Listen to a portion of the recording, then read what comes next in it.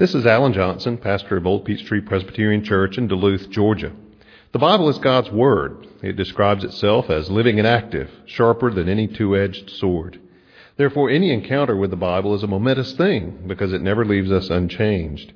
My prayer for you as you hear this message is that the Holy Spirit will use it in your life to inform your mind, to feed your soul, and to help you grow in your faith in Christ. Please turn with me in your Bibles to Genesis chapter 43. Genesis 43, we'll be looking at the chapter, verses 1 through 34 this evening. Hear the Word of God. Now the famine was severe in the land, and when they had eaten the grain that they had brought from Egypt, their father said to them, "Go again, buy us a little food." But Judah said to him, "The man solemnly warned us, saying, 'You shall not see my face unless your brother is with you. If you will send our brother with us, we will go down and buy you food. But if you will not send him, we will not go down. For the man said to us, you shall not see my face unless your brother is with you.' Israel said, 'Why did you treat me so badly as to tell the man you had another brother?' They replied, 'The man questioned us carefully about ourselves and our kindred, saying, Is your father still alive? Do you have another brother?' When we told him, what we told him was an answer to these questions. Could we in any way know he would say, 'Bring your brother down'?" And Judah said to Israel, his father, "Send the boy with me, and we will arise and go, that we may live and not die, both we and you, and also our little ones. I will be a pledge of his safety. From my hand you shall require him. If I do not bring him back to you and set him before you, then let me bear the blame forever. If we had not delayed, we would now have returned twice." And their father Israel said to them, "If it must be so, then do this. Take some of the choice fruits of the land in your bags and carry a present down to the man, a little balm, a little honey, gum, myrrh, pistachio nuts, and almonds. Take double the money with you. Carry back with you the money that was returned in the mouth of your sacks. Perhaps it was an oversight. Take also your brother, and arise, go again to the man. May God Almighty grant you mercy before the man, and may he send back your other brother and Benjamin. And as for me, if I am bereaved of my children, I am bereaved." So the men took this present, and they took double the money with them, and Benjamin. They arose and went down to Egypt and stood before Joseph. When Joseph saw Benjamin with them, he said to the steward of his house, "Bring the men into the house and slaughter an animal and make ready, for the men are to dine with me at noon." The man did as Joseph told him and brought the men to Joseph's house. And the men were afraid because they were brought to Joseph's house, and they said, "It's because of the money which was replaced in our sacks the first time that we're brought in, so that he may assault us and fall upon us to make us servants and seize our donkeys." So they went up to the steward of Joseph's house and spoke with him at the door of the house and said, "Oh, my lord, we came down the first time to buy food, and when we came to the lodging place, we opened our sacks, and there was each man's money in the mouth of his sack, our money in full weight. So we brought it again with us, and we brought other money down with us to buy food. We do not know who put our money in our sacks." He replied, "Peace to you. Do not be afraid. Your God and the God of your father has put treasure in your sacks for you. I received your money." Then he brought Simeon out to them.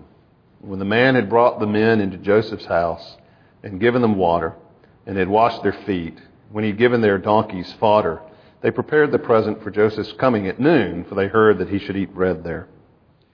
When Joseph came home, they brought into the house to him the present they had with them, and bowed down to him to the ground.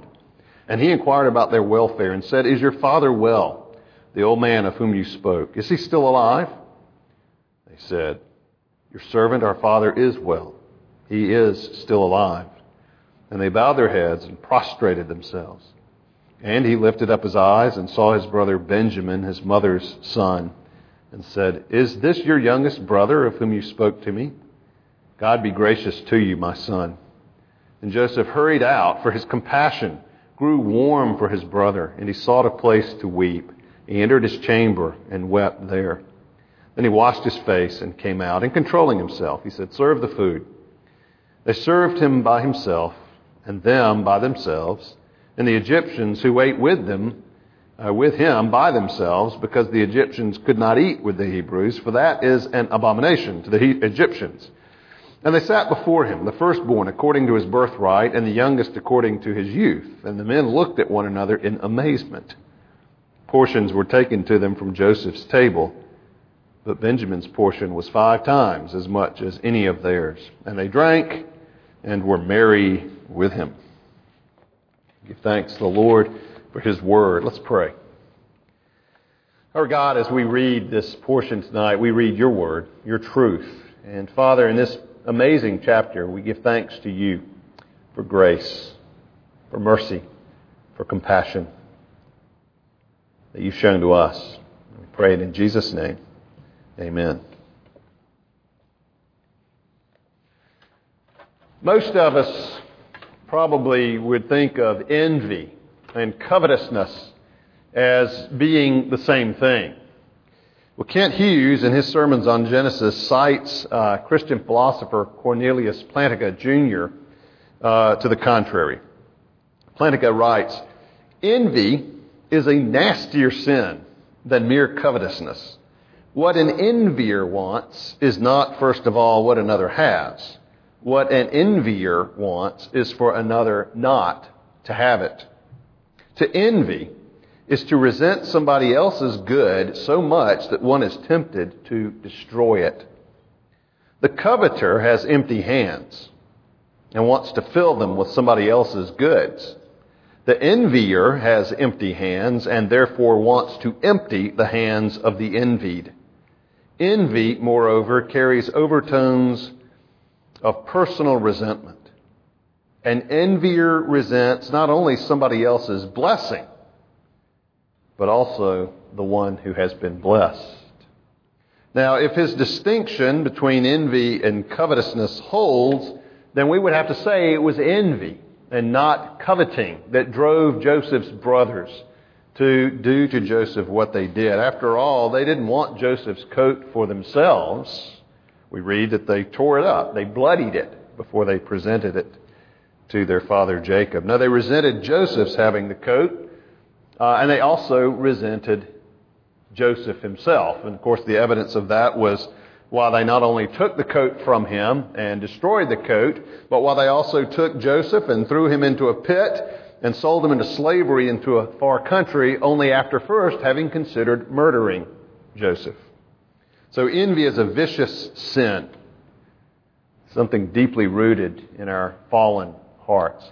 And that's why, as God is at work in Joseph's life and at work in his brother's life, this envy, this resentment had to be dealt with. It had to be eradicated. Because this was the seedbed of the nation of Israel. I think it's no mistake that Jacob is referred to more than once in this chapter as Israel, because it was these who would eventually go down to Egypt and be there and become a great nation and come out by the Lord's power under Moses' leadership. God was at work in Joseph and had been working in him, but God was also at work in Joseph's brothers. And so Joseph sees them, and he's dealing with them here, but before he reveals himself to him, and remember the years have passed, Joseph looks very different. His brothers would expect to find Joseph, least of all places, in this position of power over Egypt, and so it's no wonder that they don't recognize him. He recognized them. His brothers were older. Their appearance probably had not changed very much, and the number as well. And plus, he could hear them speaking Hebrew, though they didn't know he could understand them. He recognized them. He knew where they were. But before he revealed himself, he needed to know something about his brothers. He needed to know what their hearts were like. Were they still the same hateful, envious men that they once had been? If that's the case, maybe it would be better they never know who this man was who was selling them grain. He wanted to know if they were the same men who could treat him so callously. And particularly here, he's curious about the next best thing. How would they treat Benjamin? Their youngest brother, now that Joseph was out of the picture, and Benjamin also the other son of Jacob's beloved wife, Rachel. How would they treat him? How would, if pressed, they respond? Would they sacrifice Benjamin to secure their own good? Joseph wants to know. And so as we look at this passage, we see that it divides into basically two scenes. It pretty much divides in half. The first part of the chapter has to do with the brothers and their father Jacob, or Israel, in Canaan.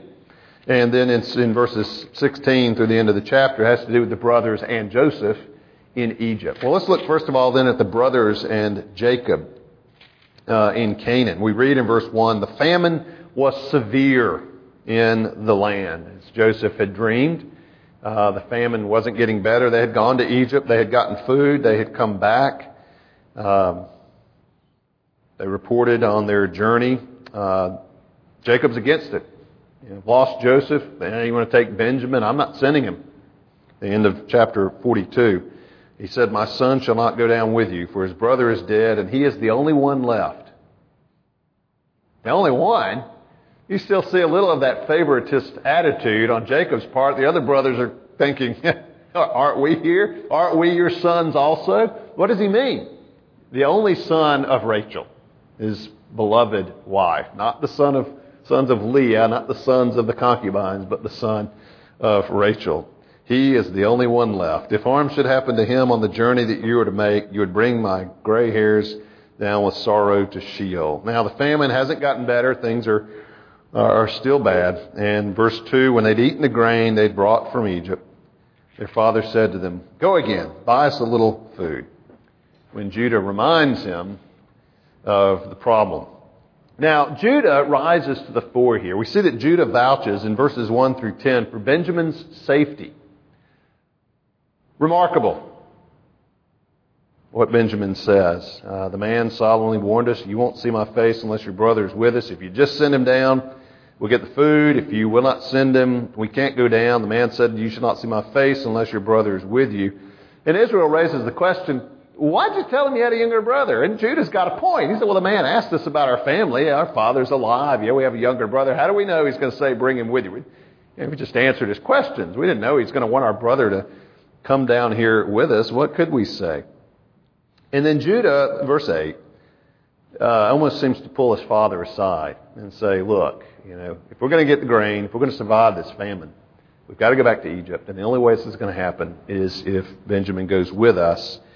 And so send the boy, we will go so we can survive, and I will be a pledge of his safety. Basically, Judah says, I pledge my life for his, and if anything does happen to him, the blame, the guilt will be on me for the rest of my life. Why is that remarkable? Well, turn back over to chapter 37.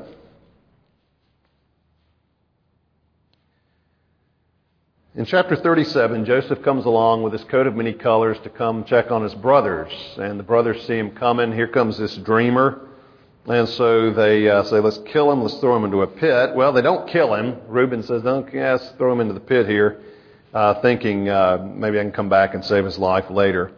And so Reuben's thinking of a way to get him out. This is ridiculous. We can't kill our brother much as we despise him.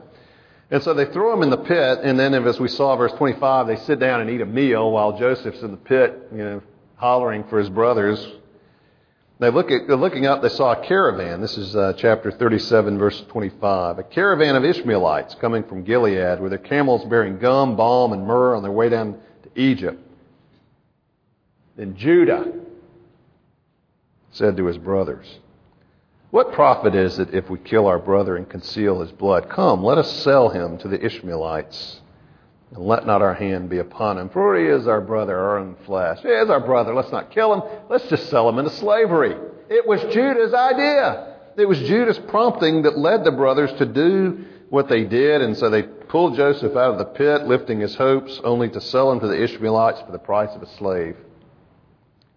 And they took Joseph to Egypt. It was Judah who inspired the plan to sell Joseph into slavery. Let's not kill him. That'd be cruel. Besides, we can get some money out of him if we sell him into slavery. And so it's rather striking that it's Judah here who pledges his life for Benjamin's safety. Quite a turnaround. And from this point, Judah really does sort of rise to the ascendancy. Reuben had slept with his father's concubine. Simeon and Levi had gone and slaughtered the family of Shechem after the incident with Dinah, and Judah is the next in line. And Judah really rises to the occasion and takes the leadership. So Judah vouches for Benjamin's safety. Jacob then agrees to Benjamin's departure. Says, if it must be so, do it. But let's put together a present to take down to the man. A little balm, a little honey, gum, myrrh, pistachio nuts, and almonds. In light of what we just read in 37, great irony here. The gift they were taking to Egypt was what the Midianite traders were taking to Egypt. And they do that, and we'll return the money. And then verse 13, take also your brother and arise, go again to the man. May God Almighty, El Shaddai, the name by which the Lord reveals himself at one point to Abraham, back in 17, grant you mercy before the man, and may he send back your other brother and Benjamin. Of course, Simeon, still there in Egypt. As for me, if I'm bereaved of my children, I am bereaved. And so you get a sense both of Jacob's hope, but also of resignation. And he's facing the prospect he's going to lose Benjamin too. That they're going to come back, and Benjamin this time will not be with them. And so they do. And then verse 15 we read that they took everything and they went on down to Egypt. Well, then that brings us to the second scene in this passage. That has to do with the brothers and Joseph now in Egypt. Verse 16, when Joseph saw Benjamin, he tells his steward, bring the men into the house, slaughter an animal, and make ready, for the men are to dine with me at noon. And so the steward does that. He takes care of the men. He meets them. And you'll notice that Joseph's brothers are afraid. The men were afraid because they were brought to Joseph's house. And they immediately, as they did in the previous chapter, start speculating why. You know, in chapter 42, they were saying, God's not going to let us get away. This is happening. The money back in the sack and all of this, because God is not going to let us escape judgment. It's because of what we did to our brother, which reveals to us that they are convicted about what happened so many years before, what they did to Joseph. And here again, there's this guilty conscience that's pricked by these events. And so they are afraid. It's because of the money, which was replaced in our sacks the first time, that were brought up, so he may assault us and fall upon us to make us servants and seize our donkey. This whole thing is spooky to them. Here they're worried they're going to be held accountable for the money, and they saw the money as being God's dealing with them, as 42 tells us. So they went up, and then they figure the best defense is a good offense, and they immediately go to the steward and say, look, this money was in our sacks. We don't know how it got there. We tried to pay. Well, we brought that money back with us, and we brought more money because we need to buy more grain, but we're bringing the money back. Want to return the money to you. And the steward says, basically, God put it there, which is a remarkable statement himself. Your God and the God of your father has put treasure in your sacks for you. I received your money. Now, whether the steward was complicit in what happened or doesn't really know. I got the money. Your account is paid in full. Maybe Joseph put the money back in. We don't know. But he says, I've got your money. You're good. And they bring Simeon back out to them. They're reunited with him. And then verse 24, they went to Joseph's house, washed, prepared the present for Joseph's arrival. Now, they're afraid because they knew that some Egyptians had dungeons in their house. All kind of stories about the Egyptians. In some cases, that was true. They could not imagine why, of all the people coming to Egypt to buy food, all of the people from foreign lands who had converged upon Egypt, they should be singled out for either this honor, on the one hand, or more likely, this terror. They think this has to do with the money. There's some problem here. We are going to catch it. Well, verse 26, Joseph came home. They brought into the house to him the present that they had with them. And once again fulfilled Joseph's dream by bowing down and absolutely prostrating themselves on the ground before Joseph. And Joseph's interest in the family, as your father will. Is he still alive? And yes, he is. He's still alive. They bowed their heads and prostrated themselves. And at this point, Joseph looks up and he realizes who Benjamin is. Now, Benjamin, obviously, has grown a great deal since Joseph has seen him. It's amazing how that can happen. I recall one time we were coming back from General Assembly in Charlotte, and we stopped by the town in South Carolina where we used to live, where I was an assistant pastor, and ate at Whiteford's Hamburgers there local hamburger place. Actually ran into a family in the church that we knew. And I was speaking to her daughter, and the young man who was there with her, I kind of assumed was her boyfriend, so I introduced myself. I said, I'm Alan Johnson. He said, yeah, I know. And I looked at him and I realized it was little Scott. But it wasn't little Scott. Scott was big. Well, that's kind of the thing probably that had happened here with Benjamin. Benjamin was not quite the same. When he realized, he saw his brother Benjamin, his mother's son, he said, is this your youngest brother of whom you spoke to me? He wants to confirm this. God be gracious to you, my son. And it really is too much for Joseph. He realized that he can't stand it. He's about to cry. So he quickly leaves the room and sought a place to weep, went to his room and just wept. I mean, just the emotion of seeing his little brother again, and just that he's seeing and talking to his brothers again after all of these years is just too much. And he's there, he washes his face, and he comes out and controlling himself, the text says. They serve the food. And we're told of the careful segregation that took place in this meal. Joseph, because of his position, is dining by himself, and the Egyptians who ate with him by themselves, and the Hebrews by default are eating by themselves because the Egyptians don't eat with the Hebrews, because that would be, of course, an abomination to the Egyptians. And they sat before him. Now, not only is there the segregation, which might be expected, what was shocking, and in fact the word is amazing to these brothers, is that they are seated by age. They are seated in birth order. We read, they sat before him, the firstborn according to his birthright, and the youngest according to his youth. And the men looked at one another in amazement that they were seated in that order. How would he know? Well, in some cases it might be obvious, but maybe between one or two of them it'd be a close call. But there they were. Because you recall, they were the children of 4 different mothers, so some of them were born pretty close together. But they were born according to birth, or seated by birth order, the oldest to the youngest, and they're amazed. And then portions are served, taken to Joseph, from Joseph's table to everyone. However, Benjamin has the favoritism heaped high. Benjamin's portion was 5 times as much as any of theirs. And just as they ate and were made merry with Joseph. Well, there's more that happens there. We're going to leave it at that for tonight. But basically, for Joseph's brothers, this was a very good day. A lot of good things were happening here. A lot of encouraging things that Joseph saw, and some things Joseph didn't see, like Judas stepping up and putting his life on the line for his little brother Benjamin.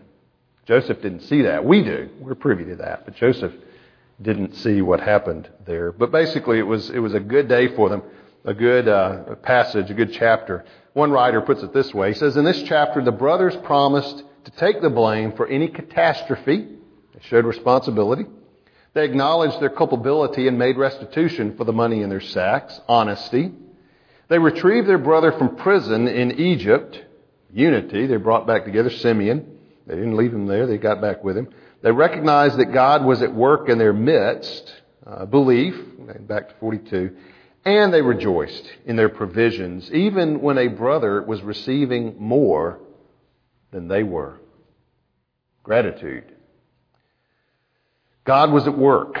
Mercy. In fact, the term is repeated here. May God Almighty grant you mercy. God be gracious to you, my son. The word is found in these places. But mercy was abounding, and hearts were being changed. Well, as we look at this chapter, it's easy to identify with Joseph, but we're actually meant to identify with the brothers in this chapter. Joseph is almost secondary in this chapter. In fact, this one and the chapter before, the emphasis is really on the brothers. And I think that's right, because you and I are much more like these brothers than we are Joseph. You see, we come hungry, in a spiritual famine, under conviction of sin in our conscience, to the only one who can feed us, the only one who can help us. We come to Him because He is the ruler. We come to Him in fear. And Jesus like Joseph here, receives us with a grace and a graciousness that is far beyond what we deserve and that is far beyond our comprehension. A grace, a graciousness, and a compassion that truly is baffling and a little scary, but ultimately very good. Let's pray. Our Father, we recognize that we have sinned and sinned badly, and we are guilty. And even so, Lord, we are like Joseph's brothers sometimes. We're tempted when something happens to think, well, is it something I did? Is God getting me for something that happened yesterday or last week or last year or 20 years ago? But Lord, we thank you that you are a gracious and loving and compassionate God. We thank you that you are El Shaddai. You are God Almighty, and you do show mercy to us in Christ Jesus. We thank you, Father, that when we come to Christ in our sins, with all of our guilt, with all the things that we regret, that He receives us graciously, and He feeds us abundantly, and even weeps over us. Lord, we thank you for Jesus. Thank you for grace. Thank you for salvation. Thank you that it's His blood and not ours. We pray in His name.